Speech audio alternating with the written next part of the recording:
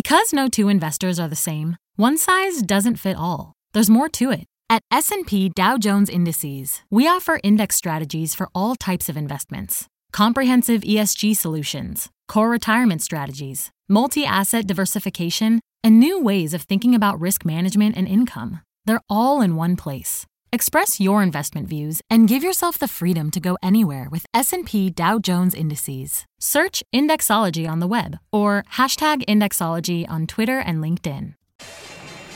My mission is simple, to make you money.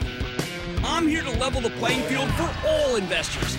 There's always a bull market somewhere, and I promise to help you find it. Mad Money starts now. Hey, I'm Cramer. Welcome to Mad Money.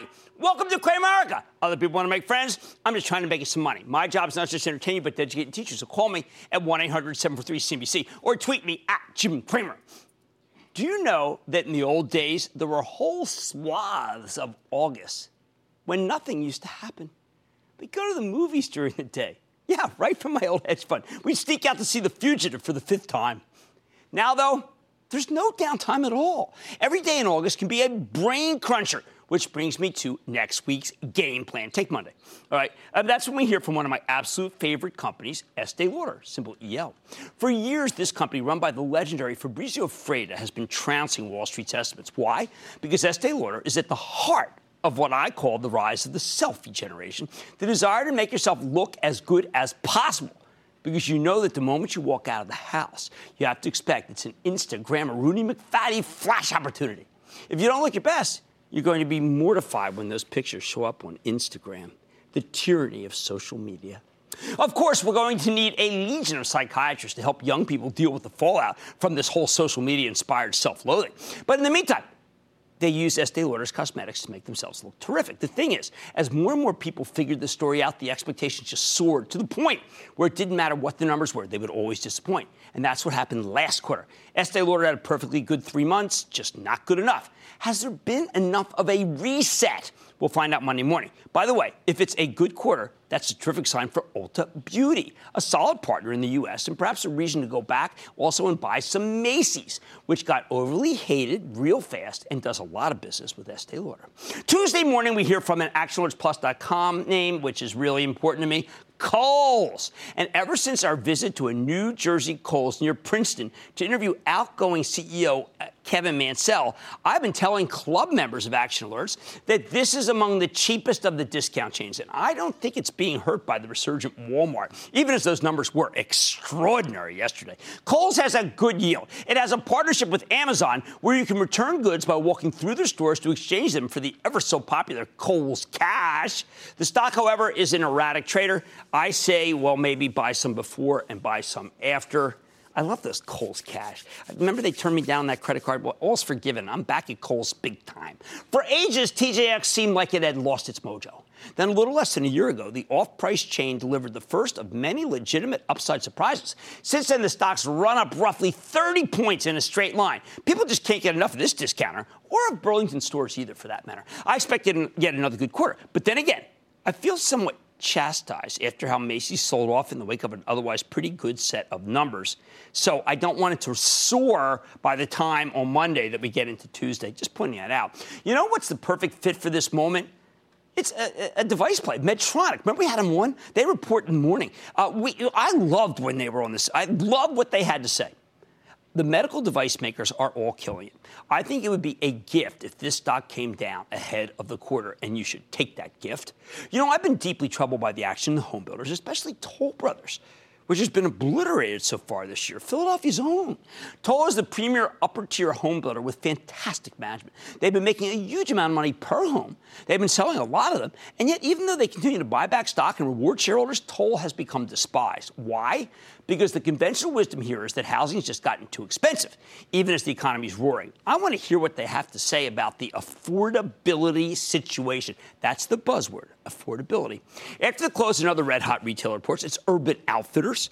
Company tells us this current fashion cycle will be a long one, and we're in early innings. That is good news for all shareholders because Urban's been killing it lately. We're not done with retail. The market may not have liked what I thought was totally respectable from Home Depot because it was too housing related. But Lowe's, on the other hand, is a turnaround play, and that may make all the difference if it puts up numbers anything like the ones Home Depot gave us on Wednesday morning. I like Lowe's here. I like Target, too. But it's had a major run. Let's wait and see what they have to say. Even as CEO Brian Cornell's turnaround efforts are really bearing fruit. He's a hardworking guy. I like what he's come up with. After the close, we get results from the beleaguered L brands. Can the good news from Bath & Body Works cover up the weaker news from the scantily clad Victoria's Secret? That's the only real hope for this down and outer. Troubling. Oh, okay. Now get this. You know there's been a lot of panic in semiconductor land these days. You don't even need me to tell you that, right? I know Micron's been a leader on the downside. Applied Materials not so hot. NXP Semi. Geez. These companies are part of the Internet of Things contingent that had been so on fire not that long ago. Texas Instruments, which recently reported excellent numbers, also falls in that category. And then there's the one that doesn't get championed enough, and that's ADI, Analog Devices, which we hear from Wednesday. This company has done such a good job, and I now regard it as the ultimate industrial chip maker. I bet it delivers a great number, even as the semis have become so controversial that I can't blame you if you want to shy away from ADI. Thursday, we find out if we have another 10 cent on our hands. 10 cent being...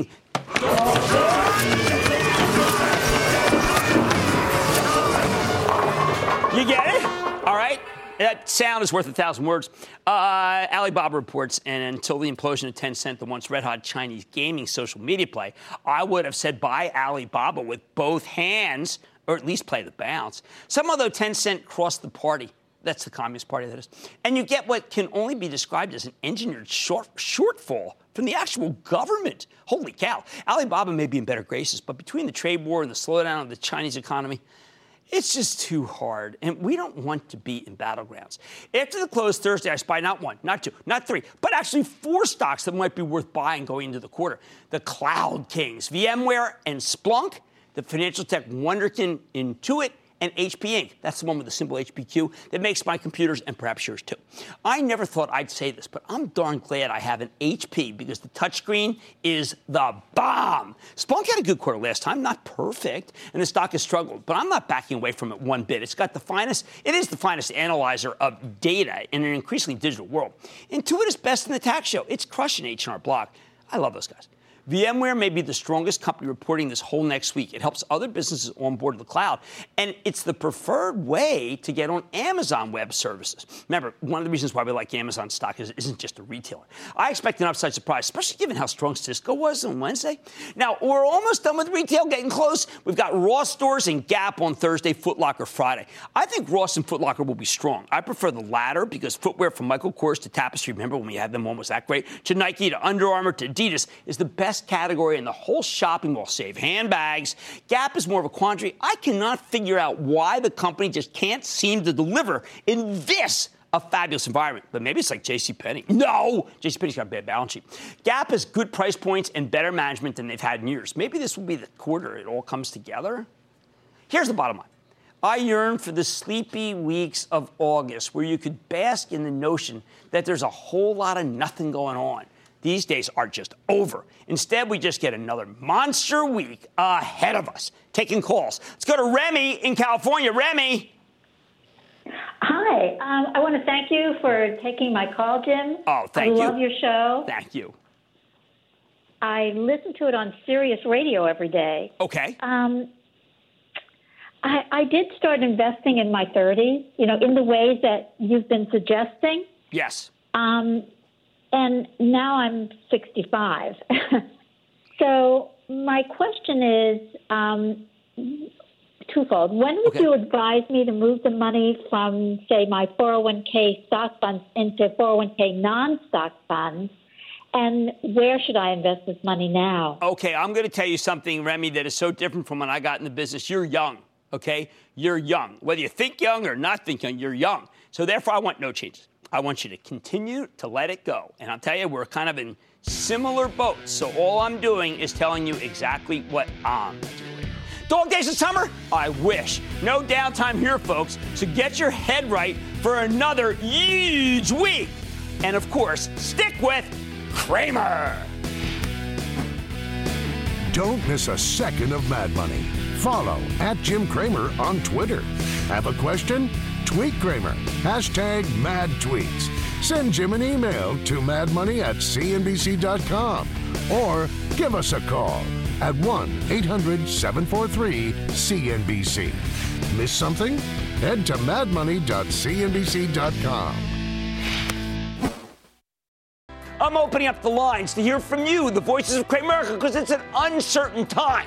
I want to talk to you. Mr. Cramer, I just want to tell you, you are absolutely, positively fantastic. Thanks for helping us not panic in times like this. The average investor, which we all know and love, you cater to us, and we appreciate that for all you teach us. I am not going anywhere. You shouldn't either. We will get through this together. Cramer has your back. Call 1-800-743-CNBC, and let's take on the market together. We're going to figure this out. We'll puzzle it over, and we'll make it so that we're all smarter. CNBC's Workforce Executive Council is a premier group of C-suite human resources executives from leading companies across the country. It offers a members-only portal and chat, plus exclusive industry content, with access to breaking news calls and digital networking experiences. The network and resources HR leaders need now. Apply to the Workforce Executive Council at cnbccouncils.com/WEC.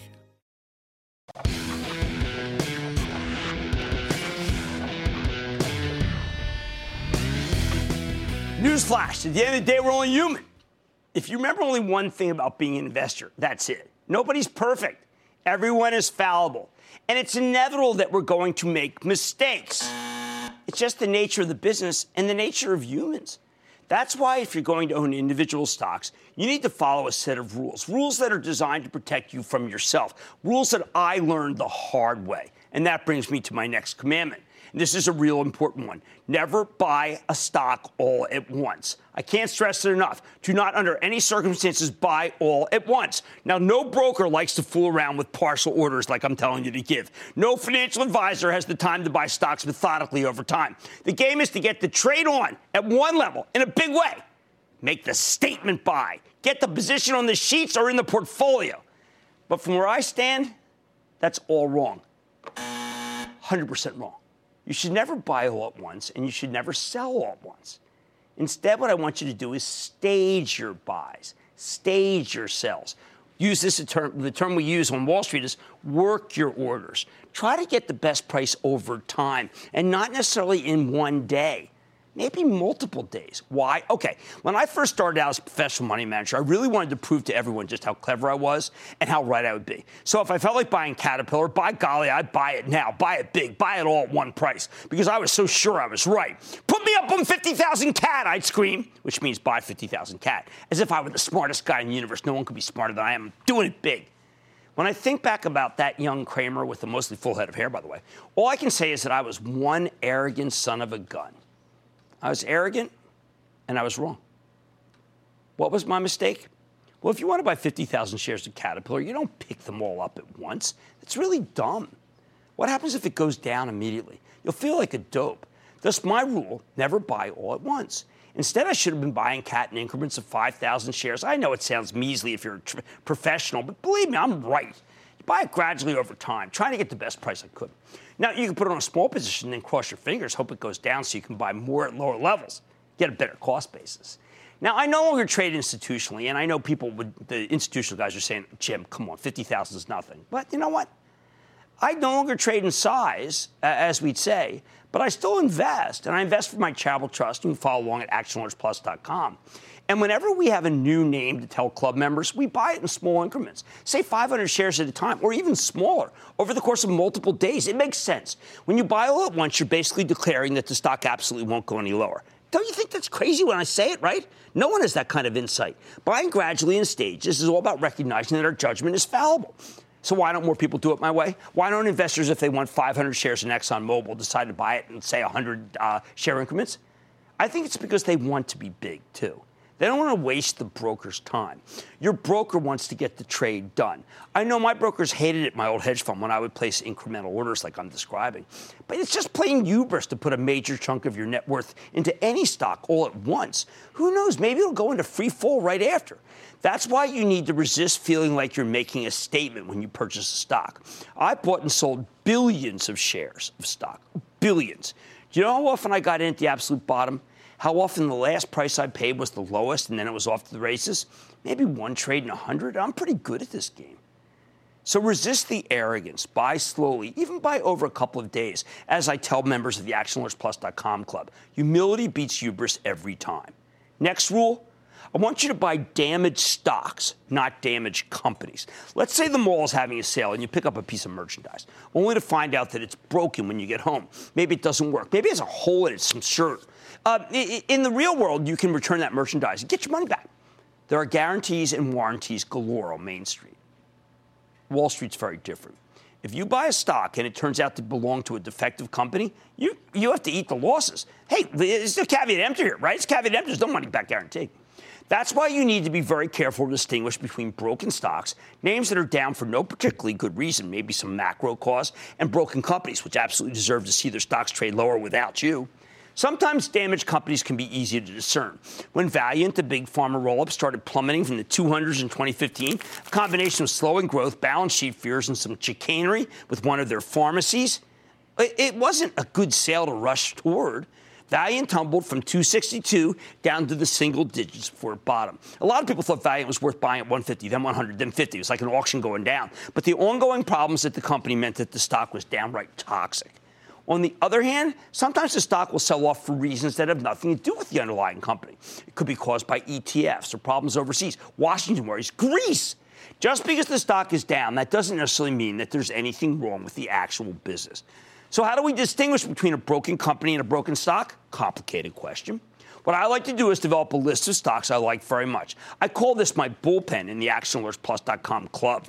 When Wall Street throws a sale with the whole market coming down, I use that as an opportunity to pick up the stocks on my list that was designed in a cooler moment with a cooler head. But the bottom line is that you never really know. And that's why this rule works in tandem with the last one. You never buy a position all at once because what you think is merely a damaged stock might turn out to be a damaged company. If you take your time, you're much less likely to end up with a large quantity of broken merchandise.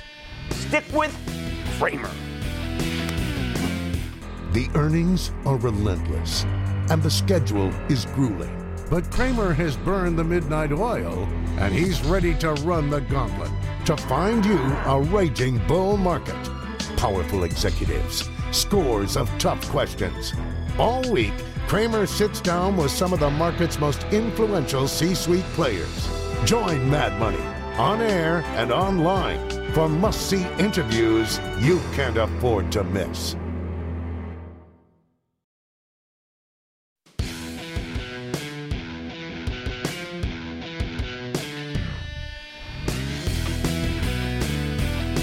If you want to build a portfolio of individual stocks, a big if, since there's nothing wrong with getting all of your equity exposure from a cheap index fund that mirrors the S&P 500, well, you got to be rigorous about it. Which brings me to my next rule. Do the homework. Listen, growing up, my kids hated doing the homework. They thought it was punishment. Sometimes when I looked at what they were studying, I have to admit that I found it pretty easy to sympathize with their point of view. What's the relevance of most things they teach in high school? How will it help you later in life? Why even bother? Of course, that's a terrible attitude. I just really should take that back. But as a parent, I'd always encourage my kids to study because you never know what you'll turn out to be interested in later in life. But I bring this up because I think that many of you have the same attitude to the homework you need to do for stocks. You suspect it might be just as irrelevant to your portfolio as schoolwork seemed to be to my kids. When I tell people that they need to listen to the Starbucks conference call, for instance, which is really a good one, or they know what the analysts are expecting for Netflix, which is always about subscriber growth, if they're going to own these stocks, they don't want to hear it. They think I'm being a scold. They just want to own them. They don't have to do anything. When I remind people that doing the homework means listening to the conference calls, reading research reports, they really want no part of it. They look at me as I'm some sort of old-fashioned teacher, a schoolmarm, who's asking for way too much in this busy 21st century world. But that's just plain wrong, people. Owning stocks without doing the proper research, I regard it as just plain lunacy. You never want to do that. They know nothing. But people still do it. And they do it for a couple of different reasons. Well, on the one hand, there's the buy and hold school of thought. The idea you don't really need to keep track of what's happening at the company because you're in it for the long haul, as if that somehow makes it all okay. On the other hand, you got people who just don't have the time to be that diligent. For those of you who don't have the time, I got the solution for you, okay? Either get someone else to manage your money or do the smart thing and invest in a low-cost S&P 500 index fund. If you can't devote a few hours a week to your portfolio, you really shouldn't be messing around with stocks. But it's the buy and hold premise that's a lot more pernicious. Back during the 1990s, buy and hold became the be-all and end-all of investing. You know what? I am just going to hold on to that CMGI. You got to look that one up. You got to Google it. Because it has got to go back to 100 where I bought it. Oh, man, I could substitute vertical net. I got 100 companies I could put in that sentence. Yep, the experts say that if you hold things for the long term, isn't everything supposed to work out for the best? Of course, this philosophy took a real blow during the financial crisis when so many people who practice buy and hold got wiped out. That's why I've always been evangelistic for buying and homeworking. What is the homework? Before you buy a stock, you should listen to the conference calls. You have to. Okay, that's the minimum. You can go to the company's website. You can read the research. Read some news stories. Google the darn thing. Everything's available on the web. Everything. You have so much more available now, so much more knowledge that there really is no excuse. You aren't up there begging at the Goldman Sachs library for some microfiche statements from 3 months ago. You remember those like plastic sheets? Well, that was ridiculous. You got all this stuff right at your fingertips. But if you fall back on the buy and hold strategy for any group of stocks and don't pay attention, I can assure you that you'll be soundly beaten by professional managers with good track records who are actively searching for high-quality stocks all the time. More to the point, I'm quite certain that any index fund can beat someone who does no homework. It's not a strategy. It's just being lazy. The next rule is another essential that I harp on constantly. Diversify, diversify, and then diversify some more. Always be diversified to control risk. Listen, I'm a firm believer in the idea that if you control the downside, the upside will indeed take care of itself. And controlling the downside means managing risk. What's the biggest risk out there? Sector risk. Stocks in the same sector, they tend to trade together, especially at extreme moments. Do you know that about 50% of the action in a given stock comes down to its sector? In some of these areas, because of ETFs, it's even higher. I don't care how great a tech stock was in 2000. If you had all your eggs in that one group, you just got scrambled. Same thing with financials in 2008. Oil's 2014 through 2016. And there's only one thing you can keep you from getting nailed by this sector risk, and that's diversification. That's why we play this game of Am I Diversified? I've been playing it since 2002. I always like to say that diversification is the only free lunch in this business. People make fun of me in the office because I say it so much. But it's the only investment concept that works for everyone. If you mix up enough different sectors in your portfolio, at least 5, you won't be wiped out when one group gets obliterated, something that happens far more often than you think. But if diversification is so obvious, if it's such a no-brainer, if every advisor and commentator under the sun has been telling people to do it for years, how is it that anyone can still be undiversified? I think it comes back again to the homework issue. A lot of people simply don't know what they own. They couldn't tell you if you bumped into them. So they end up with stocks that are frighteningly similar without even knowing it. I still feel quite a few calls from people who genuinely think that owning FANG is a diversified strategy. Hardly. With Facebook, Amazon, Netflix, and Google, now Alphabet, you own variations of the same thing, social, mobile, cloud. They trade together. That's what I call faux diversification. Or another example, no matter how much I might like the oil stocks at any given moment, it's usually wrong. I can't count on this a portfolio made up of ExxonMobil, Chesapeake Energy, and Halliburton. I always say no to a portfolio, by the way, if I'm equal opportunity disliker, J&J, Eli Lilly, Bristol Myers, and United Health, even as I like all 4. They just leave you way too exposed to healthcare risk that could overwhelm the whole group all at once. Having an undiversified portfolio is not just an amateur mistake, though. Many professionals don't like to be diversified because of the bizarre way that money management it works in this country. If you concentrate all your bets in one sector and that sector takes off, you'll beat pretty much everybody who's diversified out there. That's the nature of the beast. A hedge fund manager who does that and gets lucky can then market himself as a huge success, get profiled by every magazine, raise tons of capital from unsuspecting investors who don't realize how much risk they're really, truly taking on. Here's the bottom line. Whether you're an amateur or a professional, you always need to do your homework and keep your portfolio diversified. It may not be exciting, it may not be sexy, but this is the kind of routine maintenance stuff that protects you from monster losses down the line. Mike in South Carolina. Mike! Hey, Jim, it's Mike, the veterinarian from South Carolina again. Thank you for calling. I was just wondering, if I'm a new investor, say I'm going to invest about $100,000, how many stocks should be in my portfolio? I started with about 30, and I just feel, I don't know if that's a lot or not enough. Well, I would tell you that after 10, you're kind of a mutual fund. Now, look, if you're a real stock junkie like I am, you can take on a lot more. And if you have help like I do for the Action Alerts Club, then it's really not that bad. But 10 is about the maximum that most people can do. So don't do more than that because you won't be able to do the homework. Let's go to Roberto in Texas, please. Roberto. Hi, Jim. Hey, booyah. Booyah. It's a great day here in America. I just had a question about, because I'm a new investor. I'm 29. I got about, small amount, about $1,500. And I'm wondering how I should invest it in either an index fund or S&P 500 index fund. Plain and simple. 1,500, first 10,000 index fund no matter what. Then you can start doing some mad money. Don't forget, index funds keep you diversified. And we like to diversify. Sure, homework isn't fun, but you know what? Losing money's worse. You want to avoid monster losses. Homework and diversification are key. So stick with Cramer. Take control of your financial future with the new madmoney.cnbc.com. Cramer's exclusive CEO interviews, full episodes, analysis, even your own soundboard. Plus special access to Mad Money 101 with rules and techniques to break down the market for all investors. The red flag that makes me drop a stock immediately is... It's everything you need right when you need it. The new madmoney.cnbc.com.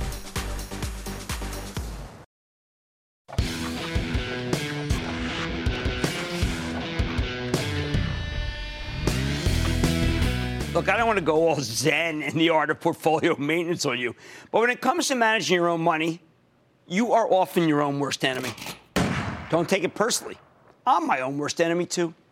What do I mean by that? Okay, if you want to invest wisely, you constantly need to be fighting off your own worst impulses. We're not robots. We have emotions, and those emotions can really throw you off your game. That's why the theme of tonight's show is that discipline trumps conviction. You obey the rules so that you do the smart thing, even when your emotions are telling you to do the opposite. Which brings me to my next rule for investing. Nobody ever made a dime panicking. Yet panic, you should repeat it after me, frankly. It's not a strategy. Panic is not a strategy. Yet you see it over and over again as if it is. A stock gets hammered, then investors sell after the hammering. The market gets crushed on a huge day. People bail at the end of the day.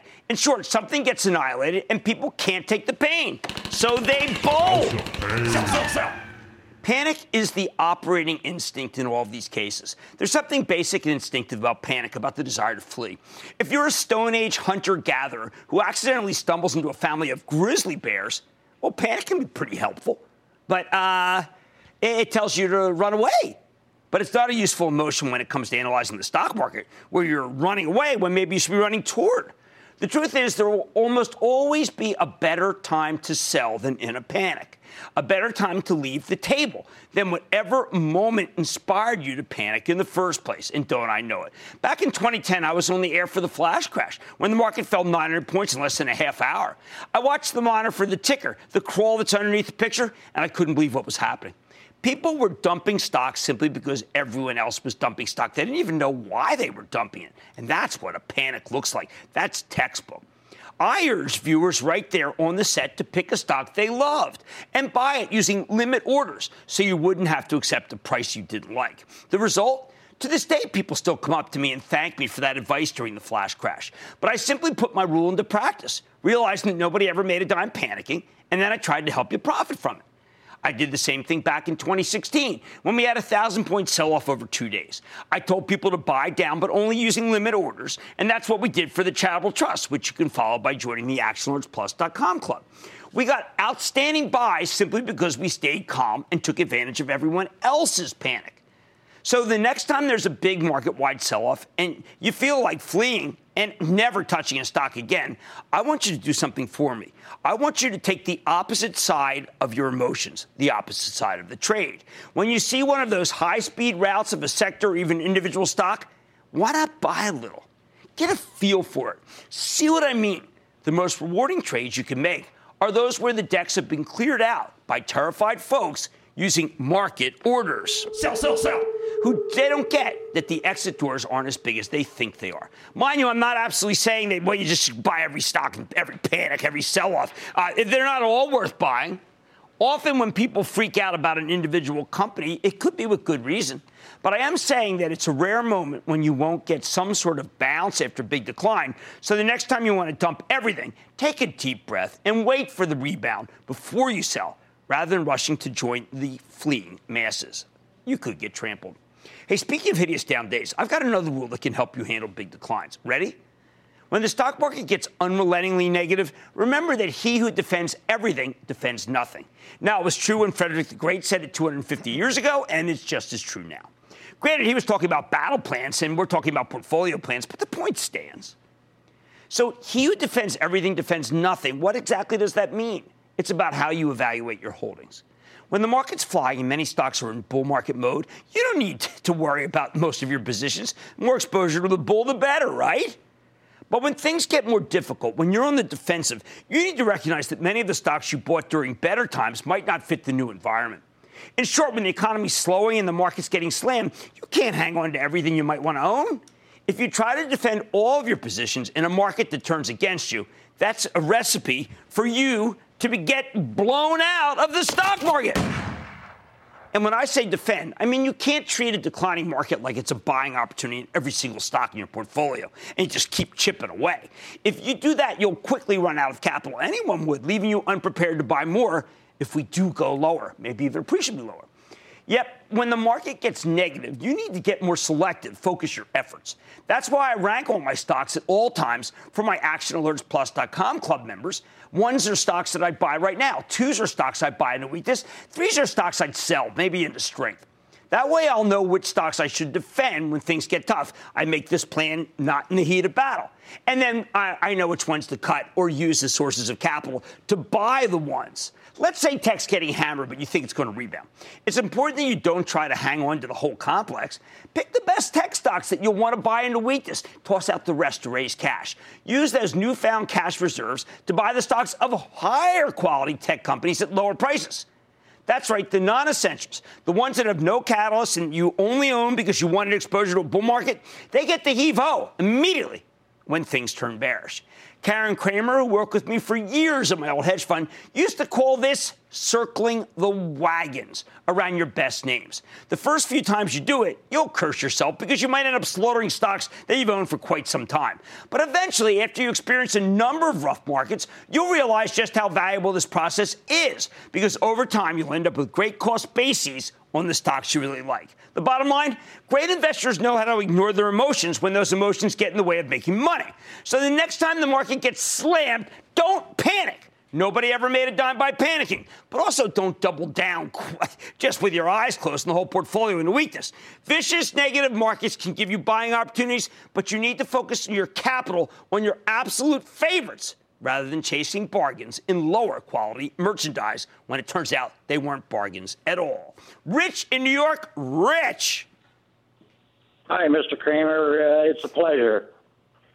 How are you? Could you please explain? I'm good, thank you.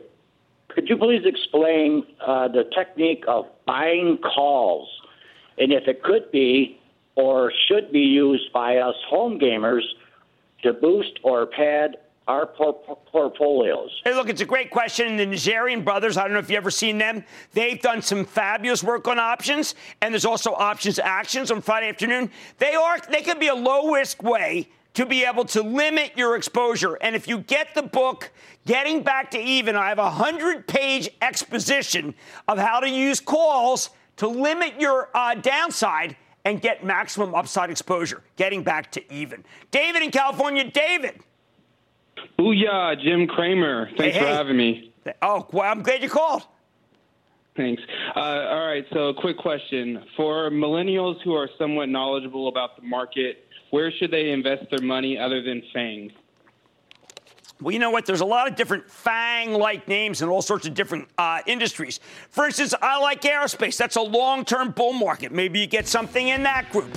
I like a little bit of foreign exposure. And I think that that's not such a bad idea. Maybe an ETF that has Europe, because Europe is way behind where we are and will be that way for multiple years. And then I think that, you know what? If you're really young, why not look at some riskier biotech stocks? Got your whole life to make that money back. All right. Remember, emotions have no place in investing. They get in the way of making money. So the next time the market gets slammed, please don't panic. Nobody ever made a dime by panicking. Sell-offs can give you huge opportunities. Buy. But you need to do your homework. Don't chase. And don't buy damaged merchandise, just damaged stocks. Mad Money's back after the break.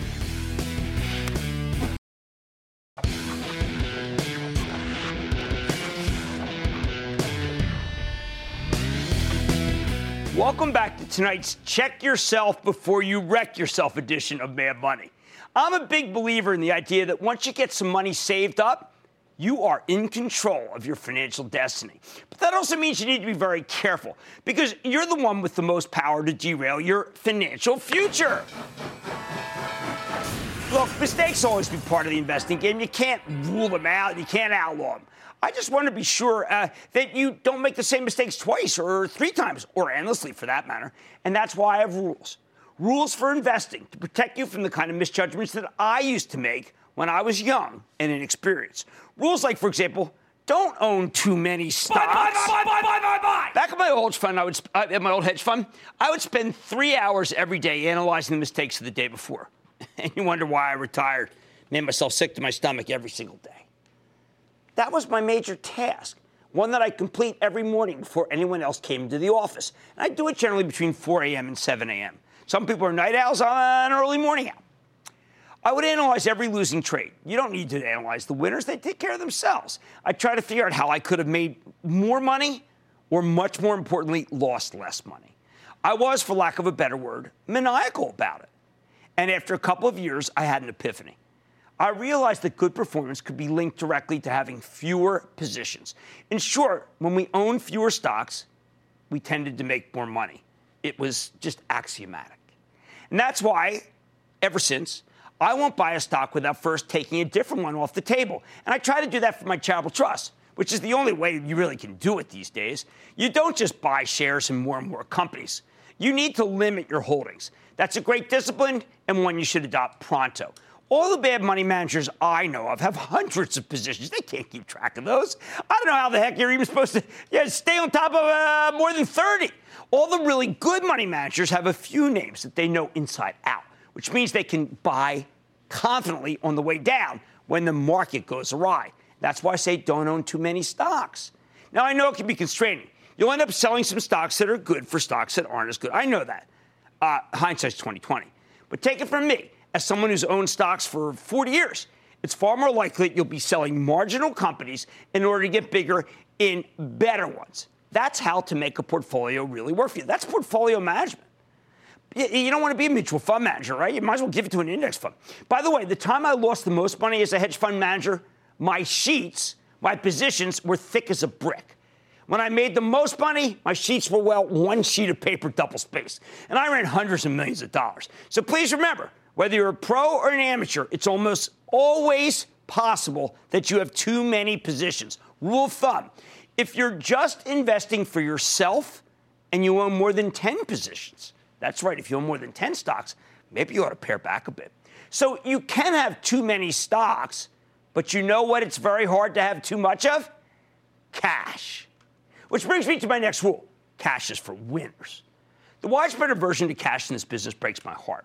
At times, cash is such a perfect investment that it drives me crazy how so few people recommend it. Nah, they hate the market, so they're only 95% long instead of 100%.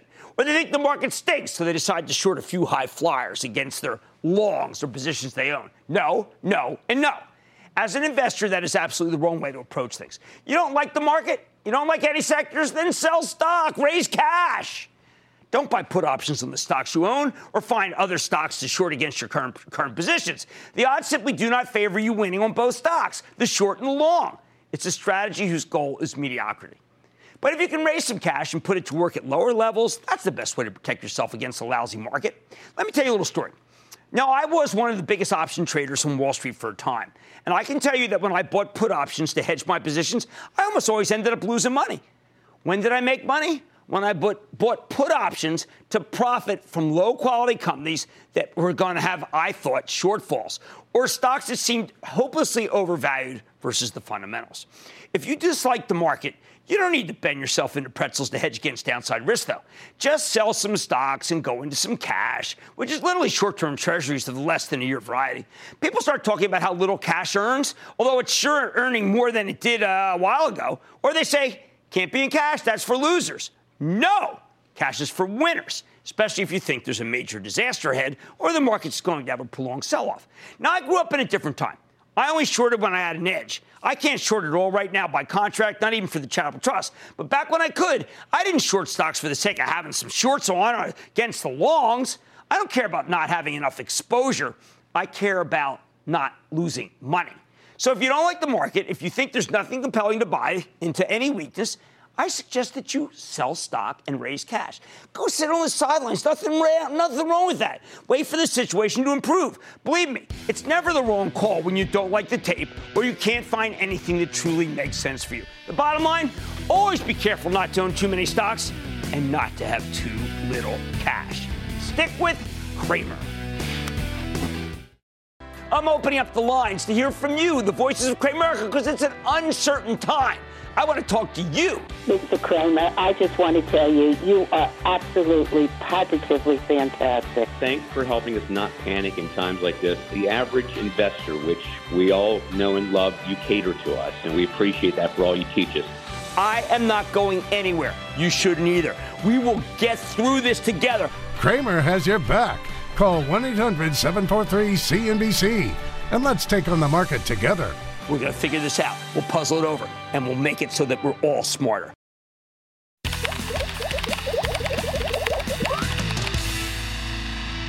Your tweets are piling up. Holy cow. Let's start with one from Quentin, who asked at Jim Cramer, at what age should I put bonds into my retirement account?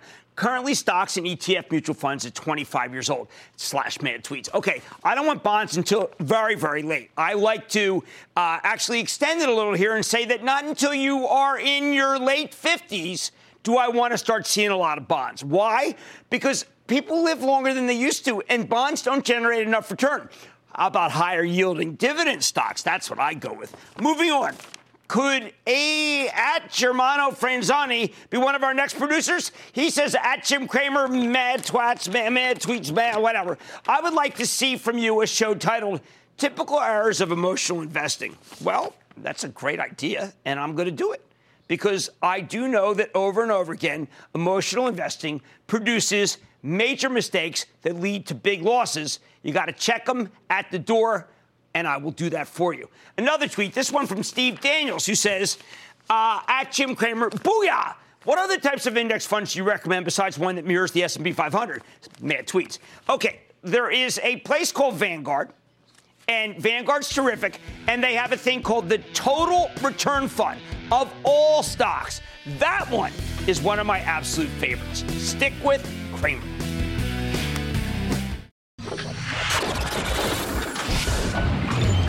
Booyah! Wow, that was just a massive booyah. I'm so thrilled about it. What's going on? Because they're so darn safe.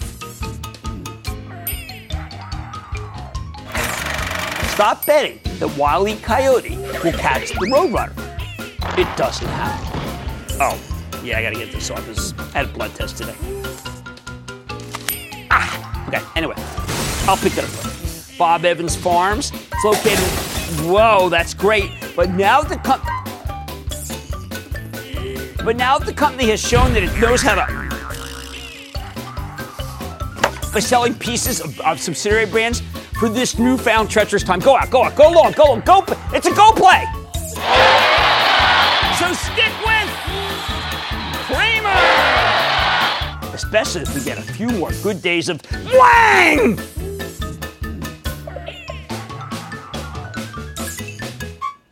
Wow, that was my stomach growling.